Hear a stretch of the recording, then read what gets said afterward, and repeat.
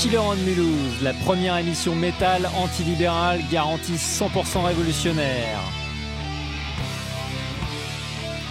Toutes les semaines sur Radio MNE et Elsace Radio.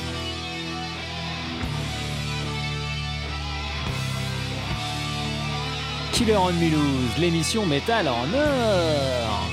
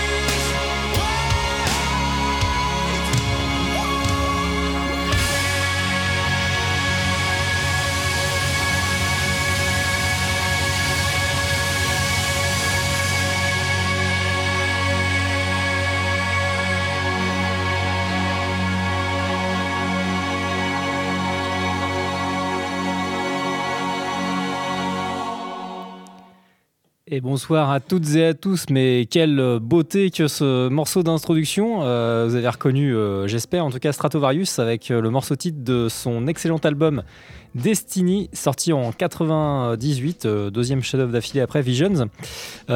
Superbe, hein, des arrangements qui sont vraiment aux petits oignons, du heavy metal à son sommet, j'ai envie de dire, avec ce renouveau qui est arrivé durant la seconde moitié des années 90. Avec tout un tas d'excellents albums sortis en Europe, des chefs-d'œuvre de partout, Heister, STRATOVARIUS, Halloween qui reprenait du poil de la bête après un gros passage à vide, Gamma Ray qui sortait aussi d'excellents albums, Gravedigger, enfin bon bref, il y en avait énormément, des groupes plus récents aussi. Pas tellement le cas de STRATOVARIUS en fait, qui a commencé sa carrière dans les années 80, contrairement à ce qu'on pourrait penser, mais qui a mis du temps à gravir les échelons et qui a cartonné un peu à la même période qu'Angra. Enfin bref, ce renouveau du heavy metal typiquement. Vous êtes bien en direct de la friche industrielle de Mulhouse, de Motoko, donc dans le studio de Radio MNE, d'où est émise l'émission. C'est la 163e de Killer and Mulhouse. Ce soir encore un programme très très éclectique. J'espère qu'il vous plaira. J'espère que vous êtes confortablement installés chez vous. J'espère que ça va vous plaire, évidemment. La semaine dernière, donc, vous aviez eu le droit à une interview de Penumbra, un acteur vraiment culte et majeur, j'ai envie de dire, quelque part, de la scène métal gothique à tendance symphonique et machine aussi française, avec pareil des arrangements qui sont très très soignés, un excellent groupe, une interview passionnante parce qu'on a eu la personne de Max, un musicien vocaliste oboïste, oui, donc joueur de hautbois extrêmement passionnant, donc ça ne pouvait être que bien. Et puis ce soir, émission a priori normale, même si j'ai tenté de lancer un petit message auprès de Gravity, groupe de metalcore français, qui sera diffusé dans les actualités qui vont suivre, mais du coup peut-être qu'avant le concert qu'ils vont donner, ils vont peut-être pouvoir appeler dans le studio. Bon, je ne pense pas, j'ai vraiment demandé à l'arrache. En tout cas, sachez que ce soir il y avait l'embarras du choix de nouveau en Alsace, hein, puisqu'il y avait au moins deux concerts en parallèle dans la ville de Strasbourg et dans la ville de Colmar. Donc au Grillon avec un concert gratuit. Avec Towards the Throne, Gravity donc, et j'oublie le troisième, c'est moche, mais je vous redirai ça. En tout cas, ceux qui sont de Strasbourg et qui écoutent là encore, vous pouvez faire le choix d'aller voir le concert. Je pense que sinon, la plupart de ceux qui vont voir le concert n'écoutent pas en même temps l'émission, ça m'étonnerait. Mais bon, sait-on jamais. Ceux qui veulent changer d'avis, qui n'avaient pas vu cette affiche, n'hésitez pas à y aller. Vous aurez toujours le podcast, tandis que le concert live, c'est un petit peu plus compliqué de le réécouter plus tard. C'est quand même plus sympa d'y être. Towards the Throne, Gravity et Dead Man Square. Ça y est, j'ai retrouvé le troisième. Donc affiche organisée par l'association Headbang. Donc ça se passe donc au Grillon de Colmar. De toute façon, là, les portes ont déjà ouvertes et à mon avis, le concert a déjà commencé. Sinon, il y avait aussi au Molodeuil une super affiche organisée par Music Shoot Asso. Je salue Thomas au passage, c'était pas très cher, hein. C'est pas très cher, c'est 10 balles. Il y a tout un tas de groupes excellents, alors je les ai pas retenus, puis il n'y a pas que du métal, il y a des trucs assez électro, il me semble, voire techno, de tête, hein, de mémoire. Donc en tout cas, voilà, depuis le mois de février, ça n'arrête plus, tout ce qui avait été retardé et annulé durant 2 ans se retrouve en train d'être passé là depuis quelques mois. C'est assez impressionnant en Alsace en tout cas. Vous pourriez faire quasiment un concert tous les soirs depuis 2-3 mois là, si vous étiez dans la région. Vous ne savez pas ce que vous ratez. Alors, on va entamer les actualités de ce 163e épisode de Killer and Mulhouse. Ce soir, il y aura du black metal norvégien d'avant-garde. C'est presque une répétition ces derniers temps, même s'il reste encore quelques valeureux guerriers du black metal raw et plus traditionnel. C'est quand même clairement le pays duquel a émergé cette scène pionnière, d'avant-garde, progressive, bizarroïde, électronique, bruitiste, dissonante aussi parfois, qu'on retrouve aussi en France avec des trucs encore plus pointus, je dirais, encore plus dissonants et très compliqués à écouter. Au Norvège, ils privilégient quand même encore pas mal la mélodie, les mélodies prenantes et aisément prenantes, ce qui n'est pas forcément le cas en France. Tout ça est très qualitatif, hein, c'est pas un jugement que je porte. Il y aura donc Gravity en metalcore français, donc pour la représentation hexagonale de ce soir, un groupe qui vient de Montpellier avec une frontwoman qui chante vraiment excellemment bien, du registre presque opératique jusqu'au registre très très vénère. plus docteur en sciences, donc tête bien faite. Et puis il y aura quoi d'autre? Du punk biélorusse 100% féminin et féministe surtout, anti-raciste, anti-sexiste, anti-agiste, enfin anti tout ce qu'il faut. Du death tech avec un groupe états-unien excellent qui a sorti son premier EP cette année. J'espère que je dis pas de la merde, mais non, je pense que c'est 2023. Je pense que je me suis trompé dans une date que j'ai sur mon Excel. Et puis il y a un grand classique du hard rock avec des consonances, je dirais new wave, un petit peu post-punk. Acteur très très célèbre qui a eu des gros trous dans sa discographie, qui vient de sortir un album là en 2023, ça par contre je suis sûr. Et je n'ai pas tout écouté, mais en tout cas le morceau que je vais vous diffuser, c'est pas de la merde. Et le clip est très beau d'ailleurs, par la même occasion. Il y aura encore un petit blind test, c'est le retour du blind test, parce qu'il y a eu 2 interviews de suite les 2 semaines dernières, avec un groupe très connu qui est repris par des mecs beaucoup moins connus, à l'exception du chanteur. Vous allez voir, c'est extrêmement troublant. Je vous passe d'ores et déjà le numéro de téléphone une première fois, enfin 3 fois même. Vous pourrez appeler au 03 67 948 668, 03 67 948 668. N'hésitez pas, il y a encore des chouettes cadeaux à gagner, à rafler même, j'ai envie de dire, par dizaines, par paquet de 10. Bien que le double vinyle de Horns, excellent projet metal jazz swing avec Arnaud Strobel en invité entre autres, a été gagné par Stéphane Maurice, que je salue. Que dire d'autre dans les cadeaux? J'ai toujours pas fait la liste, donc je pourrais pas faire le listing à l'antenne, mais n'hésitez pas à appeler en tout cas pour ne serait-ce que papoter avec moi, faire des annonces concerts, rebondir sur les actualités, raconter quelque chose d'intéressant, de sérieux, de pas intéressant, de comique, ou de me contredire sur quelque chose que j'ai dit, de corriger les erreurs nombreuses que je fais. Également, et puis en cave à vin, on est toujours en 1987 et ce soir il va y avoir une pierre angulaire du néo-rock progressif en provenance du Royaume-Uni. C'est un chef-d'œuvre, c'est évident, sans doute l'un des meilleurs albums du groupe. Alors je le place juste derrière le pinacle pour moi de ce groupe-là. Misplaced Childhood est le nom de cet album. Ce soir, donc, ça sera Clutching at Straws. Encore un concept album, le 2e de suite. Après ce chef-d'œuvre sur le passage de l'enfance à l'adolescence et au passage à l'âge adulte, on va dire, qui se fait non sans mal. Donc encore quelque chose de très très profond au niveau des textes. Forcément, venant de Fish, ça ne peut être que excellent. Puisque j'ai lâché le nom du chanteur, je vais vous lâcher le nom du groupe. C'est évidemment MARILLION, duquel il s'agit. Ça va faire très plaisir à Benoît, qui aura goûté quand même la cave à vin depuis quelques épisodes. Là, il y a quand même, c'est plus raccord avec ses goûts. Il y avait le Halloween avec son Keeper of the Seven Keys Part 1. Chef-d'œuvre incontournable du heavy metal. Là, c'est un chef-d'œuvre incontournable du néo rock prog. Donc même ceux qui sont pas très fans de prog, restez parce que ça vaut vraiment le coup. Le groupe était vraiment d'un niveau totalement excellent, et c'est pas pour rien qu'il a plu aussi au public métalleux, parce qu'il y a quand même des accointances avec ce genre évidemment qui ont plutôt disparu d'ailleurs une fois que Fish est parti. Très clairement, c'est devenu un peu plus vaporeux et plus pop, on va dire, par moment, même si ça reste de qualité extrêmement bonne et intouchable, même s'il y a eu aussi des variations dans les albums. En tout cas, ce qui est sûr, c'est que durant la période Fish, qui s'est étendue de 83 jusqu'en 87, départ en 88 pour le chanteur, j'y reviendrai dans la petite story que je vais vous faire, vous allez apprendre des trucs intéressants là-dedans, ça c'est sûr. Ça n'a pas duré très longtemps, mais il y a eu 4 albums qui sont autant d'albums indispensables, même si je ne les ai pas tous mis dans la cave à vin. Il y en a eu 3 quand même. Le premier, Yestertears, donc premier coup de maître, premier chef-d'œuvre. Misplaced Childhood en 85, et puis donc Clutching at Straws en 87. Donc j'oublie Fugazi, qui est quasiment aussi bon que le reste, mais que je trouve légèrement moins bon. C'est peut-être une histoire de goût, qui est coincée entre donc le premier et puis Misplaced Childhood, sorti en 84. Déjà la pochette révèle un petit peu les sujets d'obsession de Fish, ça c'est très très intéressant, mais j'y reviendrai, je vais pas déflorer le suspense, c'est histoire que les gens puissent se connecter que je fais cette longue intro. Voilà, je vous ai à peu près tout présenté, des actualités de la cave à vin et même un petit peu du blind test, ça sera un groupe de hard rock qui sera repris. Ça n'arrive pas si souvent que ça. Je pense que vous allez être extrêmement surpris. Je pense que Fred, tu vas vraiment adorer ce blind test ce soir, à mon avis. En tout cas, tu vas être perturbé. Tu vas à la fois être perturbé et à la fois adorer. J'espère que tu suis ce soir en direct pour être perturbé en direct. Hein.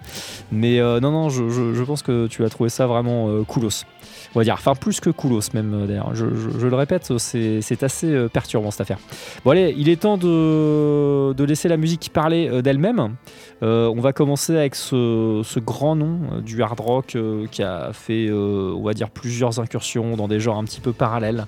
Plus hard rock, plus rock, plus un peu wave, qui a sorti donc un album qui s'appelle Under the Midnight Sun.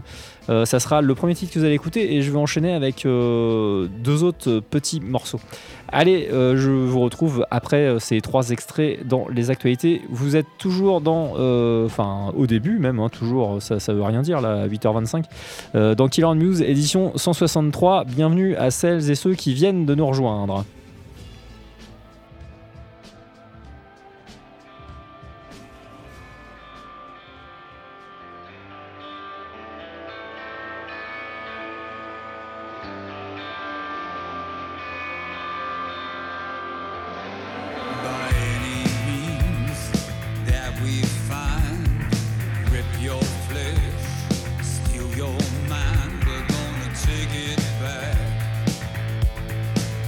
We're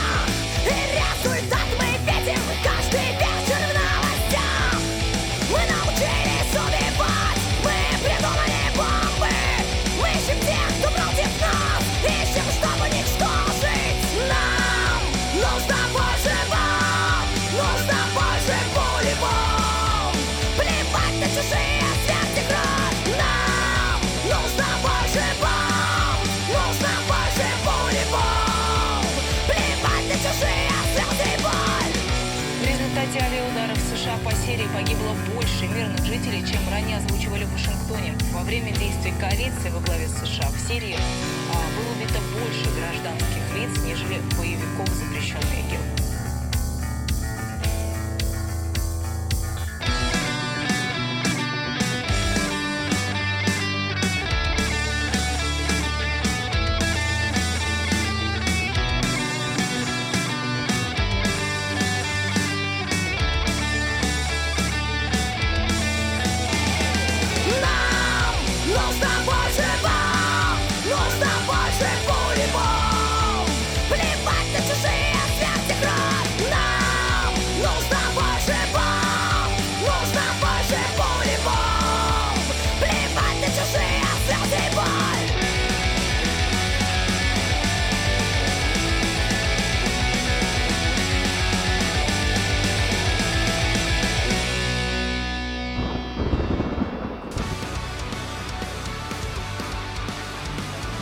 Killer en Mulhouse, l'émission métal en or. Toutes les semaines sur Radio MNE et Alsace Radio. Killer en Mulhouse.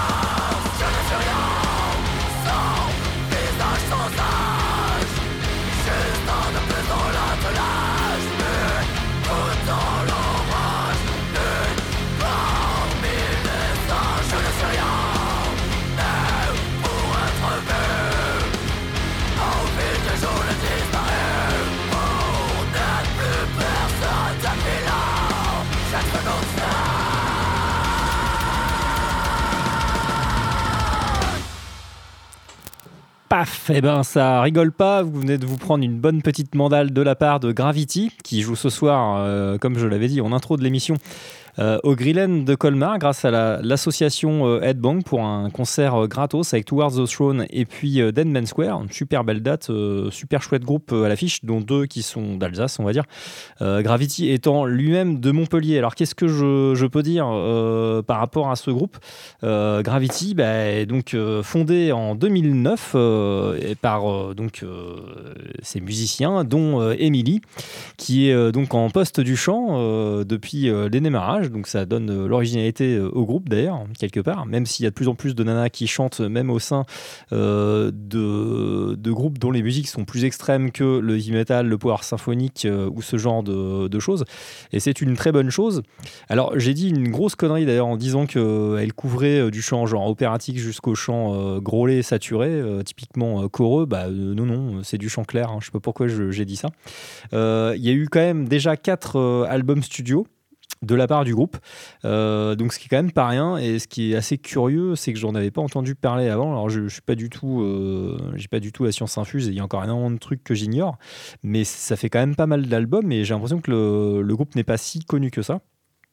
Malgré cette belle carrière déjà depuis 2009, c'est dommage parce que le dernier album est vraiment très très bon, donc il s'appelle Momentum, c'est paru en 2023, donc c'est tout récent, et le titre que vous avez écouté s'appelle Sans visage, mais tout le reste de l'album est vraiment bien.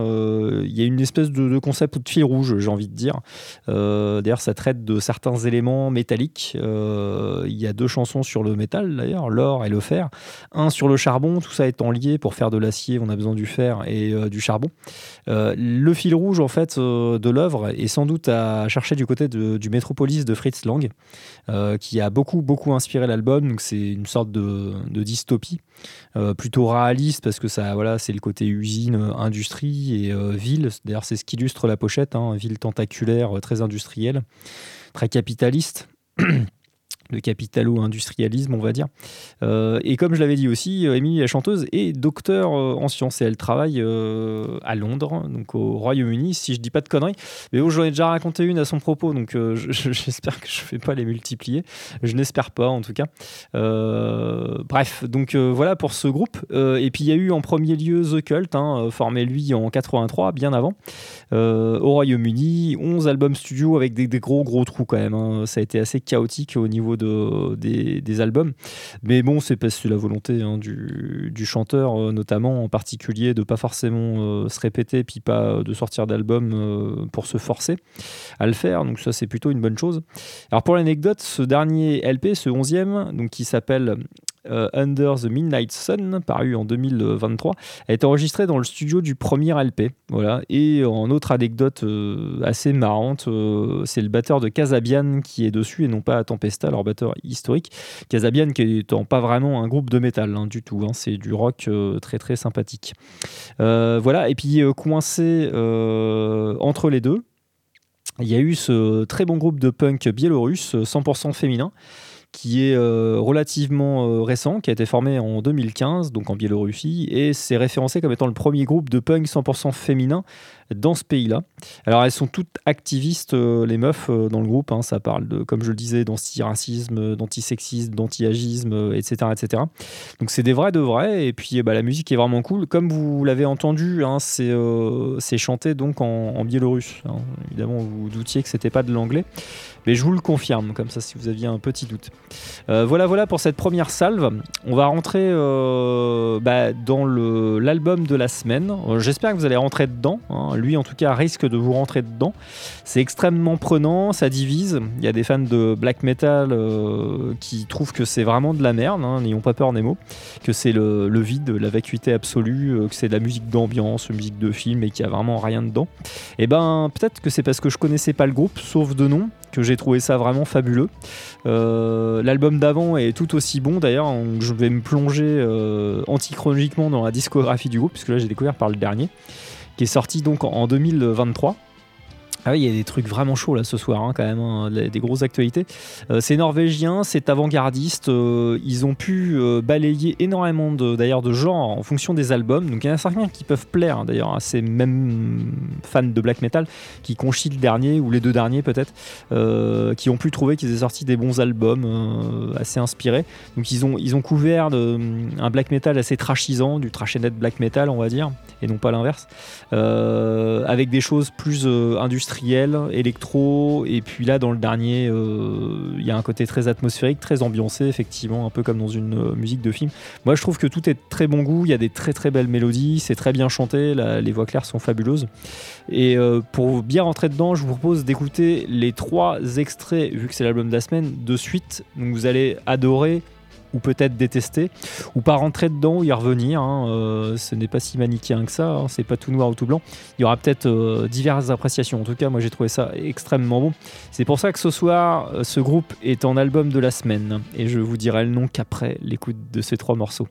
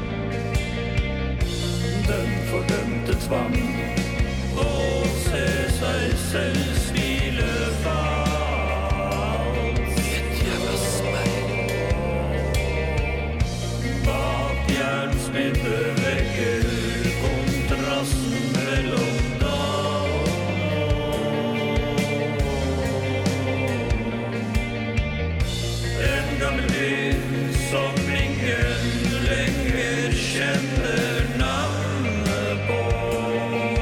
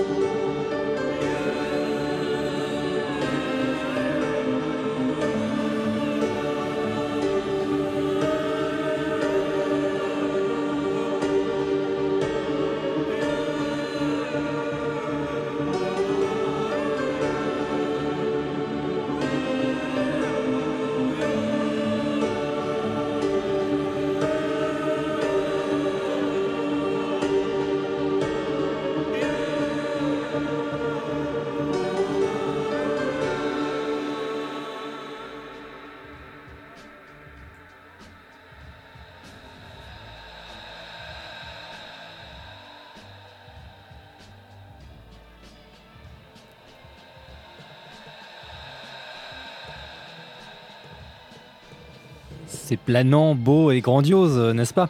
Eh bien, c'était le groupe DODHEIMSGARD avec son excellent dernier album qui s'appelle Black Medium Current, paru donc en 2023. C'est seulement le 6e en l'espace de 30 ans de carrière, puisque le groupe a été fondé en 1994 en Norvège.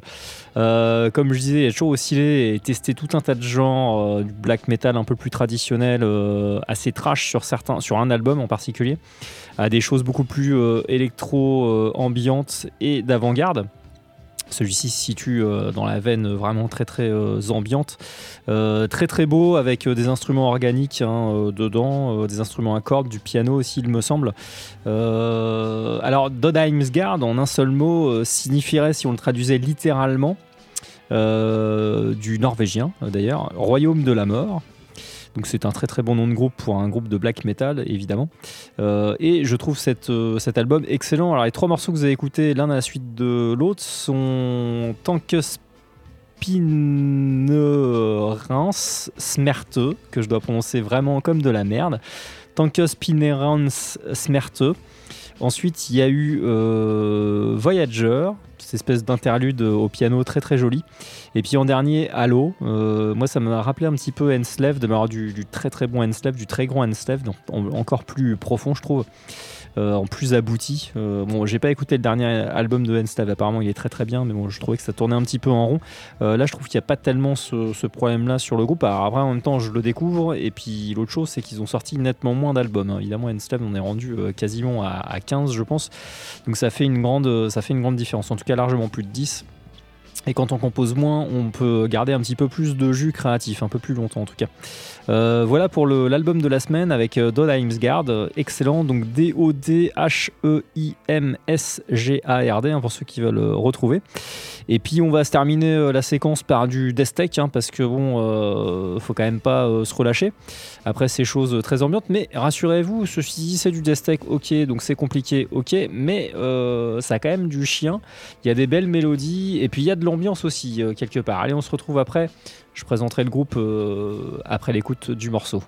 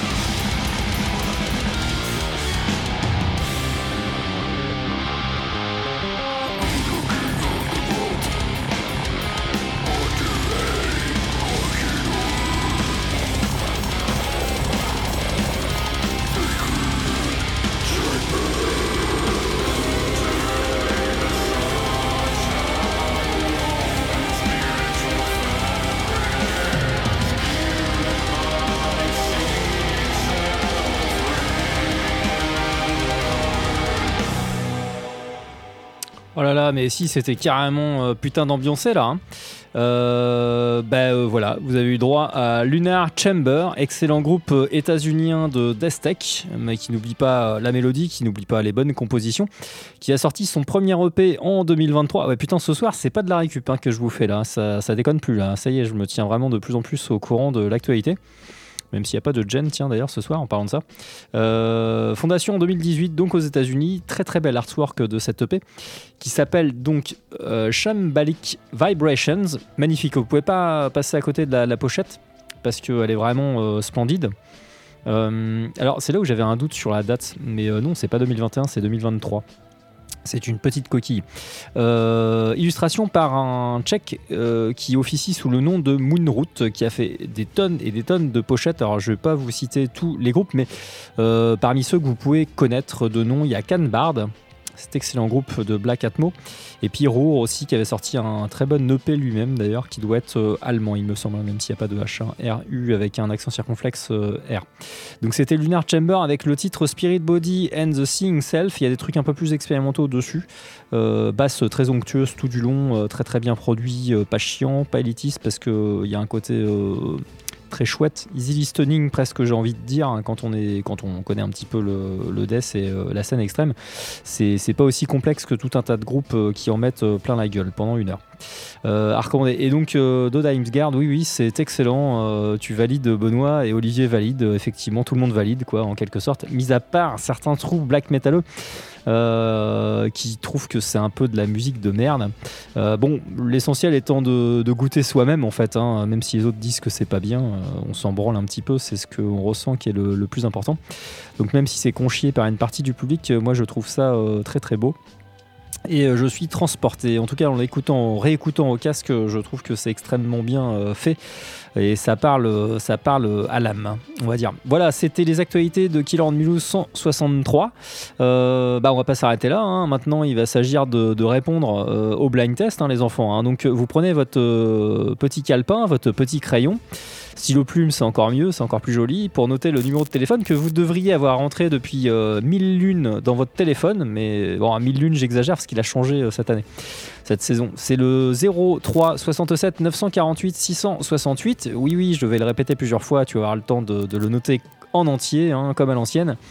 03 67 948 668. Tu vas pouvoir passer une annonce concert par exemple, me dire tout le mal ou tout le bien que tu penses de l'émission et de ce que j'ai diffusé ce soir en particulier évidemment, ou alors pour toute autre chose, n'hésite pas. 03 67 948 668, c'est du direct, tu passeras, il n'y aura pas de censure, pas de filtre, ça rigole pas, on pourra causer ensemble, sinon si tu te fais chier tout simplement. Je le répète une dernière fois, 03 67 948 668. Alors ce soir, un groupe de hard rock est repris. C'est pas si souvent le cas, de manière très classique. C'est-à-dire qu'il n'y aura pas vraiment beaucoup d'écart par rapport aux morceaux d'origine. Mais c'est là où ça va être assez perturbant. Donc j'espère que Fred ce soir écoute, mais je ne suis pas sûr. À mon avis, il est peut-être retourné sur Nantes ou en vadrouille ou à un concert, parce que j'imagine que également en région ouest, ça doit abonder et pulluler depuis 2-3 mois là. En tout cas, Fred, si tu es dans les parages et que tu as 5 minutes, n'hésite pas à appeler, ça me fera plaisir de entendre ta voix au téléphone dans Killer on Mulhouse, 03 67 948 668, ou Benoît, même si bon, c'est pas tellement ta tasse de thé, mais voilà, si tu veux témoigner de quelque chose ou simplement papoter, tu n'hésites pas. Allez, je le répète encore une fois, 03 67 948 668, il y a tout un tas de cadeaux encore à gagner. En plus, comme ça, je pourrais vous les ramener si vous appelez de Nantes avant le Hellfest 2023, qui va pas tarder, dans 1 mois ça démarre presque. Oui, alors, c'est un groupe de hard rock qui est repris, comme je le disais, reprise classique, mais l'intérêt va se trouver là ce soir. En tout cas, moi j'ai été très très impressionné par cette reprise, quelque part. J'en ai écouté d'autres et effectivement le chanteur est particulièrement impressionnant. Allez, je vous laisse juger vous-même de cette reprise, si c'est honteux pour vous, si c'est tout à fait intéressant.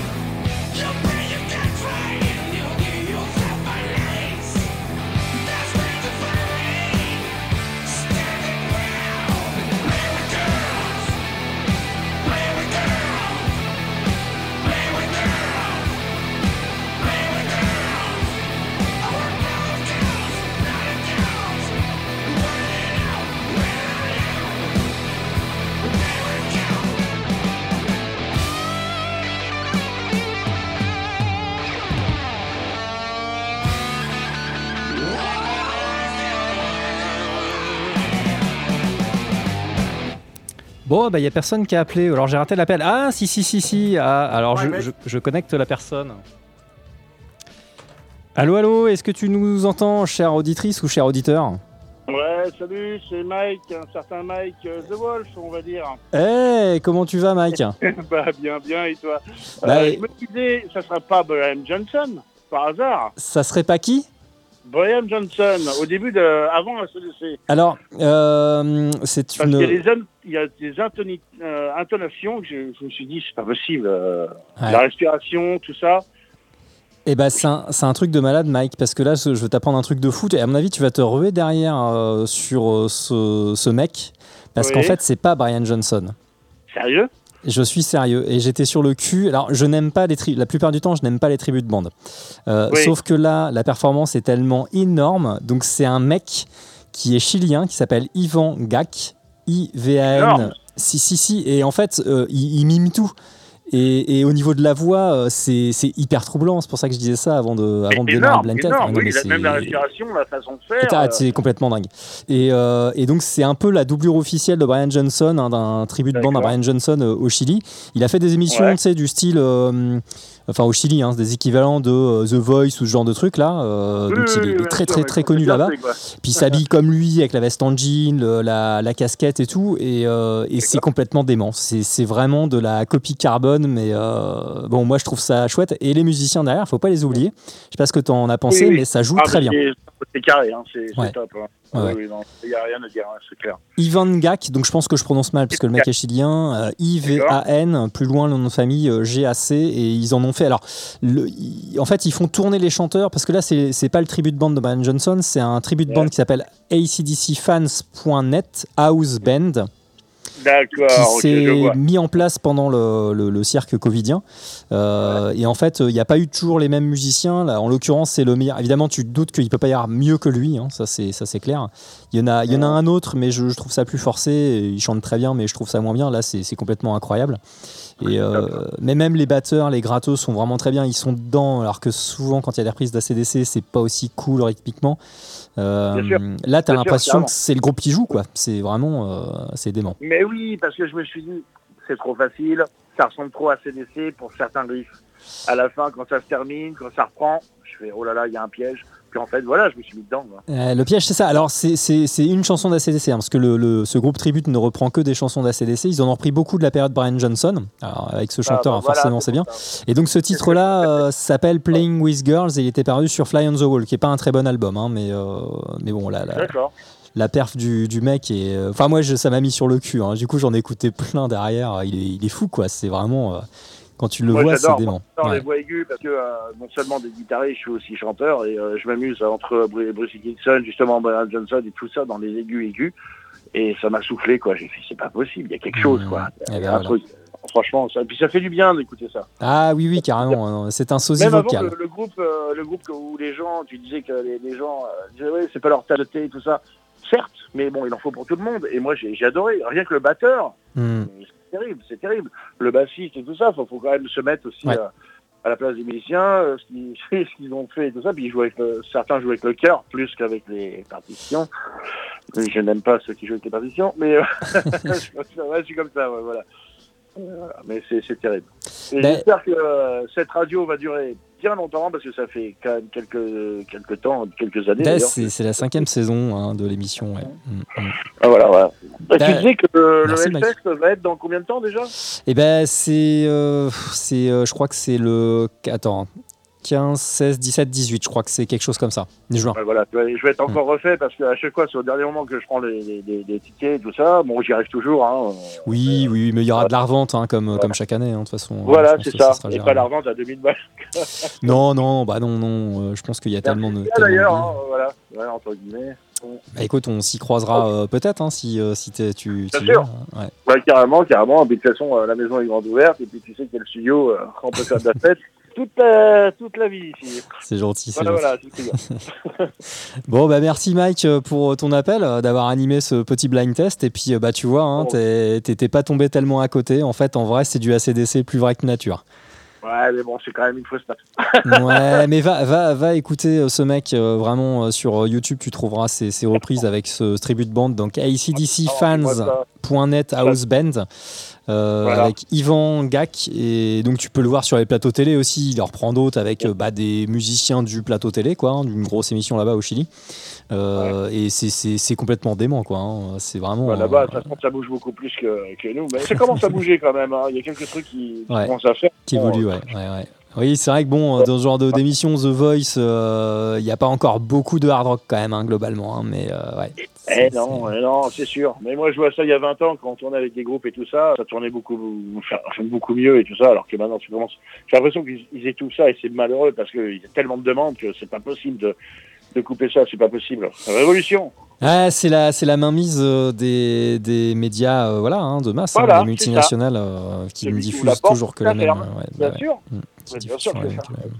C'est malheureux, mais c'est comme ça. Ok. Grave.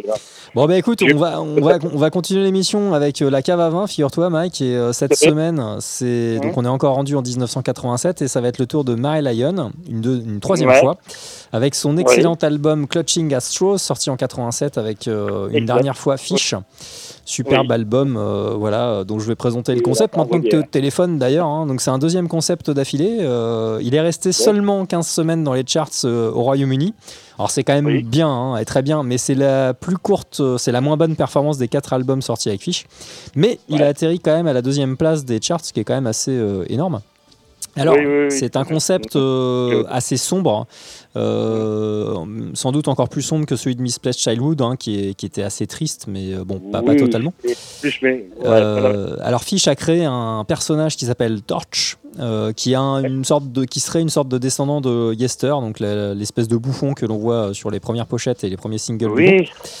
Donc c'est un chômeur de 29 ans dont la vie est un bordel sans nom, donc il picole pour se réconforter et oublier ses échecs, donc un mariage foiré, il est mauvais père, un manque de succès commercial, donc en tant que chanteur dans un groupe qui n'a pas décollé.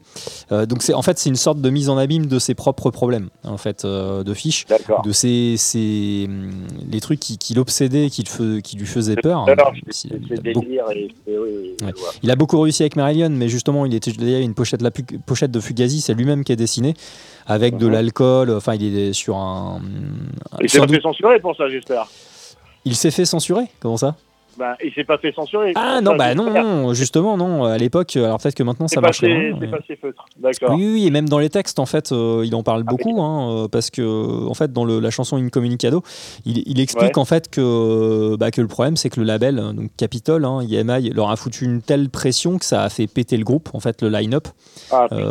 Mais bon, c'est souvent ça, quand on te parle de divergence, tout ça, c'est des conneries. La plupart du temps, c'est l'extérieur qui a foutu la merde, parce que Capitol se faisait du blé sur le groupe, mais les maisons de disques estiment qu'elles n'en font jamais assez sur le dos des musiciens. Donc ils ont les albums un par an, puis des tournées gigantesques avec des tonnes de dates. Fish n'a pas suivi, quoi. Il était complètement rincé, ça a failli le tuer. Donc évidemment, ça a créé des tensions artificiellement, et donc ça a brisé le line-up sous cette forme-là. Malheureusement, et Incommunicado, donc qui est vraiment un super titre de l'album, parle vraiment complètement sans phare de ça et de la relation avec le label et de l'état dans lequel était rendu le groupe, quoi. Et d'ailleurs, les paroles lui donnent raison c'est prophétique, parce que quelques années plus tard, Capitol les vire, MARILLION, de son catalogue, puisqu'ils estiment qu'ils vendent plus assez, un succès déclinant, donc ils ont été dégagés de chez Capitol. Ouais, ça c'est des pourcentages je vois. Alors la pochette est toujours de Wilkinson qui l'a conchie, mais c'est normal, qui était l'artiste de tous les singles et de toutes les pochettes précédentes du groupe. Elles sont toutes sublimes, sauf celle-là effectivement qui est moitié ratée. Le concept était bon, mais alors, il explique que c'est très simple. La maison de disques lui a pas laissé le temps de travailler comme il voulait. Donc lui, à la base, il disait qu'il y aurait eu beaucoup plus de détails et beaucoup plus de personnages, puisqu'en fait, Fish a demandé à Wilkinson d'inclure certains de ses héros sur la pochette, donc des gens très connus dans une espèce de bar avec un billard, avec dont Robert Burns, Truman Capote, Lenny Bruce, Dylan Thomas, John Lennon, James Dean, Jack Kerouac. Beaucoup d'écrivains et de poètes. Pour les noms que vous connaissez pas, ce sont surtout des poètes du Royaume-Uni, notamment Lenny Bruce et Robert Burns, mais bon, sinon tout le monde connaît John Lennon et James Dean. Oui, bah c'est la clique. Hein. Ouais. Et alors, la pochette d'ailleurs fait beaucoup d'illusions en fait justement à la perte justement d'espoir en fait là-dedans, et au concept. Il y a beaucoup de choses qui rappellent ça. Avec l'alcool, le mec qui noie un petit peu ses désillusions dans l'alcool justement. Ouais. Donc c'est assez bien fichu. L'album musicalement est un chef-d'œuvre absolu. Pour moi, c'est quasiment du même niveau que Misplaced Childhood. Ouais, je le mets légèrement en dessous, mais honnêtement, les deux sont quasiment de qualité égale. Donc, il termine Fish sa carrière avec Marillion sur la tête haute, j'ai envie de dire. Il fondra rien du tout derrière. Il va prendre en main une carrière solo, très très bonne d'ailleurs. Hein. Le premier album qui sort après est vraiment très très bien. Puis, on a sorti beaucoup de bien en explorant pas mal de genres musicaux avec des arrangements toujours super et des paroles excellentes. C'est un très très bon parolier, Fish. D'accord. Et puis MARILLION va continuer avec Steve Hogarth et puis enchaîner avec Holidays in Eden qui est sorti en 88 il me semble, ou 89 peut-être. Je pourrais pas te dire. Ouais. Et donc très très bon chanteur aussi, Steve Hogarth. Moi j'ai un faible pour la carrière du groupe avec Fish. Le groupe va s'orienter petit à petit vers une musique un peu plus pop, tout en étant toujours assez progressive. Il y aura des albums un petit peu moyens là-dedans, mais globalement c'est quand même un super groupe qu'il faut absolument voir sur scène. J'insiste là-dessus. Des fois sur l'album c'est un petit peu ennuyeux, mais j'ai envie de dire c'est très émouvant. Tu parlais de feeling. Et moi la première fois que je les ai vus sur scène, c'était vraiment, j'avais les poils qui se dressaient. Pourtant je connaissais pas beaucoup de chansons parce qu'ils à l'époque on pouvait s'exprimer. Maintenant on est tout le temps censuré et c'est ça qui me tue quoi. Ça je ne supporte plus. C'est dommage et c'est vraiment, ça reviendra peut-être, mais ça va être long. Ouais, là je parlais vraiment musicalement hein, parce que Steve Hogarth faisait pas trop de speech politique, mais en tout cas c'était la musique était politique, juste une photo, une chose sur Instagram ou quoi, et là tout de suite, oh mon Dieu, ça dérange machin, oh mais c'est quoi ces conneries. Voilà, c'est tout. On est épiés. Oui, bien sûr, mais c'est ça complètement. Bon, écoute, en attendant, il y a encore. Ils sont encore. Marillion est encore bel et bien portant, et puis ils continuent de sortir des albums. Je pense qu'ils sont rendus à une vingtaine là. Donc ça marche d'ailleurs de mieux en mieux globalement pour eux dans certains pays, dont la France, où à une époque ils étaient loin de remplir un zénith. Et ce qui est fou, c'est qu'aujourd'hui ils remplissent un zénith, donc ils ramènent 6-7 000 personnes en France, qui est quand même assez dément vu la musique que c'est. Et vu le trou dans lequel ils ont été pris un petit peu comme tout le monde dans les années 90. Donc gloire à eux, gloire à Fish aussi, qui a une superbe carrière solo. Et j'ai eu le bol de voir les deux individuellement en concert, Marillion sans Fish et puis Fish en solo. Les deux étaient excellents et bref, maintenant Fish, je crois, a mis un terme à sa carrière. Il a sorti son dernier album il y a quelques années. Je pense pas qu'ils reviennent.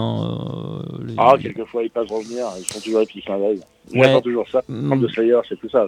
Ouais, bah écoute, alors Slayer, je sais pas, je pense que Fish, non, mais bon, bref, c'est très bien aussi au bout d'un moment de laisser la place aux jeunes, comme on dit. Hein. Oui, d'accord, mais bon, quand c'était bon. Merde. Ouais, alors Fish c'était bon, voilà. Slayer, je partage pas de ton avis, mais je sais que oui, je sais qu'il y a tellement de groupes qui sont là, qui attendent dans la pénombre et qui sont extraordinaires. Ah bah oui. Extraordinaires. Ils sont même pas connus et ça me tue quoi. Eh ben c'est ça. Donc du coup c'est bien de parler d'autres groupes que de Metallica, que de Slayer ou d'Iron Maiden. Exactement, 100%. Ce que j'essaye de faire avec l'émission globalement. Mais c'est bon, c'est pas bon ce que tu fais. Hein. Franchement, alors là, chapeau. Hein. Merci. c'est surtout les groupes qui sont bons. Hein. Mais bref, oui, il y a plein de jeunes groupes à l'écouter. Il y a la façon aussi de le faire, hein, et tu le fais bien, hein, t'inquiète pas. Hein. Oh là. Bon, écoute, on va s'enfiler 3 morceaux d'un coup de ce chef-d'œuvre, Clutching at Straws, paru en 87. Donc n'hésitez pas à aller vous le procurer si vous appréciez ces 3 titres-là. Il n'y a rien acheté sur l'album de toute façon. C'est un livre musical qui est magnifique, comme savait en faire Marillion à la perfection. Et d'autres groupes de métal aussi. Il y aura That Time of the Night, White Russian, qui parle toujours en double sens de manière excellente. Alors White Russian, tout le monde sait ce que c'est, c'est un cocktail avec du lait et puis la vodka peut-être, sans doute, oui, si c'est c'est ça, oui. Vodka, lait. Un poil. Ouais, et donc qui parle aussi de l'extrême droite avec des mots un petit peu couverts, des allégories, tout ça, c'est assez bien fichu. Alors c'est inspiré d'une visite du groupe justement en Europe de l'Est, et Fish raconte un petit peu comment il a écrit ces paroles-là et ce qui est venu à l'esprit. Et donc ça raconte ça. Et puis une communicado qui sera la dernière avant de se quitter, donc qui raconte les déboires avec le label et la pression qui leur a été mise, qui a fait péter malheureusement ce line-up de rêve. Alors les 4/5e du groupe restent encore ensemble, ce qui est assez fou, hein, avec un seul changement de chanteur. Ah oui, c'est mis à part le batteur qui s'est fait virer à la fin du premier album, le line-up et mis à part le chanteur, n'a plus évolué depuis 84, ce qui est quand même démentiel, ouais. Ouais, c'est un Steven Adler, quoi. Je sais pas si c'est grâce au manager, mais en tout cas c'est des bons potes. Et puis non, parce que le manager justement, il a pas trop réussi à éviter que la maison de 10 foute vraiment la merde. Parce que d'ailleurs, en parlant de manager, Fish a dit qu'il en avait ras le cul justement du manager de l'époque. Alors je sais pas s'ils ont changé depuis, mais je pense que oui. Parce il y a des fortes chances. Il avait mis de l'huile sur le feu justement en gérant pas très très bien justement les personnes, et ça faisait partie des griefs que Fish avait, non pas contre ses camarades mais contre la gestion du groupe. Donc c'est souvent quelque chose qui revient aussi. Donc non, le manager a pas été très très bien en début de carrière. En tout cas, je dirais qu'une seule chose, les gens, montez le son, ça va dépoter. Oui, en tout cas, j'espère. Allez, Mike, encore merci pour ton appel. Je te souhaite une bonne soirée et une bonne nuit. Et à bientôt sur les ondes ou ailleurs. Pas de problème, tu passes à la maison quand tu veux, tu sais. Merci, Mike. Allez, ciao, bonne nuit. Allez, ciao. Bien. Et allez, c'est parti pour s'écouter ces 3 petites pépites de cette pépite qui est Clutching at Straws de MARILLION. Je vais essayer de prononcer un peu mieux.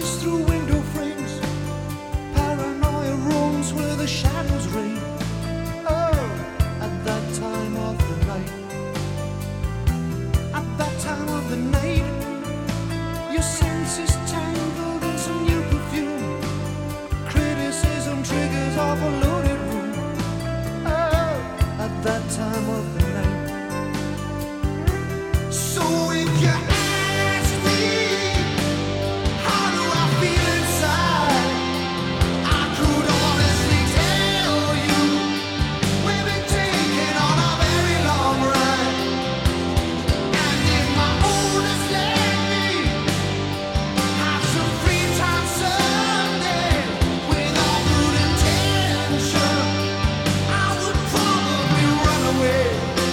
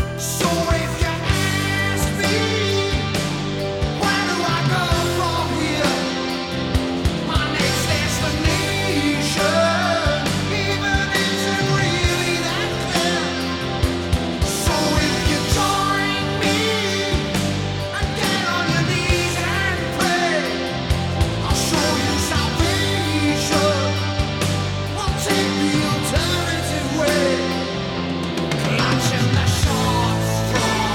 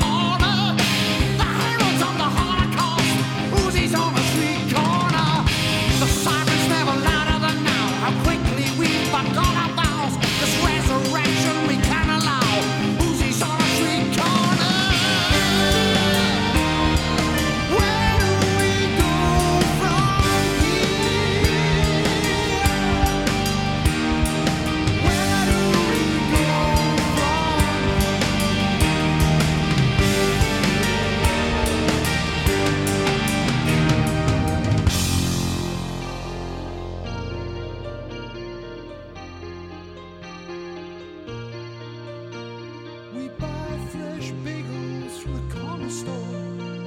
We swatch the creuser spat from aerosols. We sit in the bar sipping Irish, white Russian, trying to score, but nobody's pushing.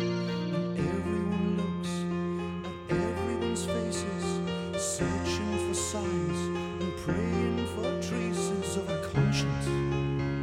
In residence, are we sitting on a barbed wire fence, racing the clouds home,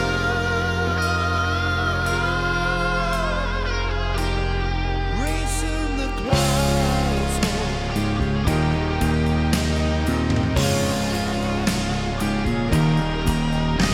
We place our faith in human rights, and the paper walls tie the red tape tight. I know that I would rather be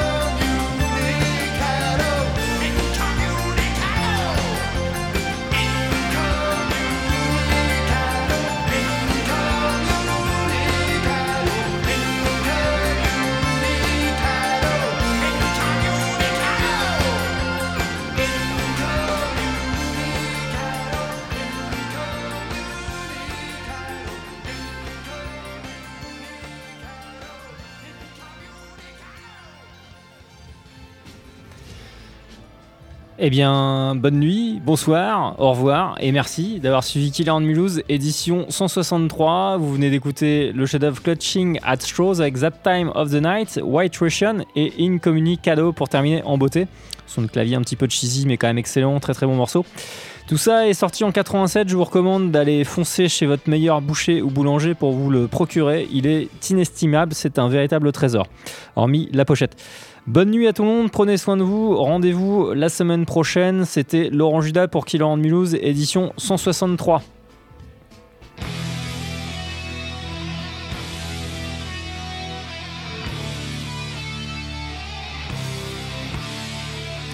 Killer on Mulhouse, la première émission métal antilibérale garantie 100% révolutionnaire. Toutes les semaines sur Radio MNE et Elsace Radio.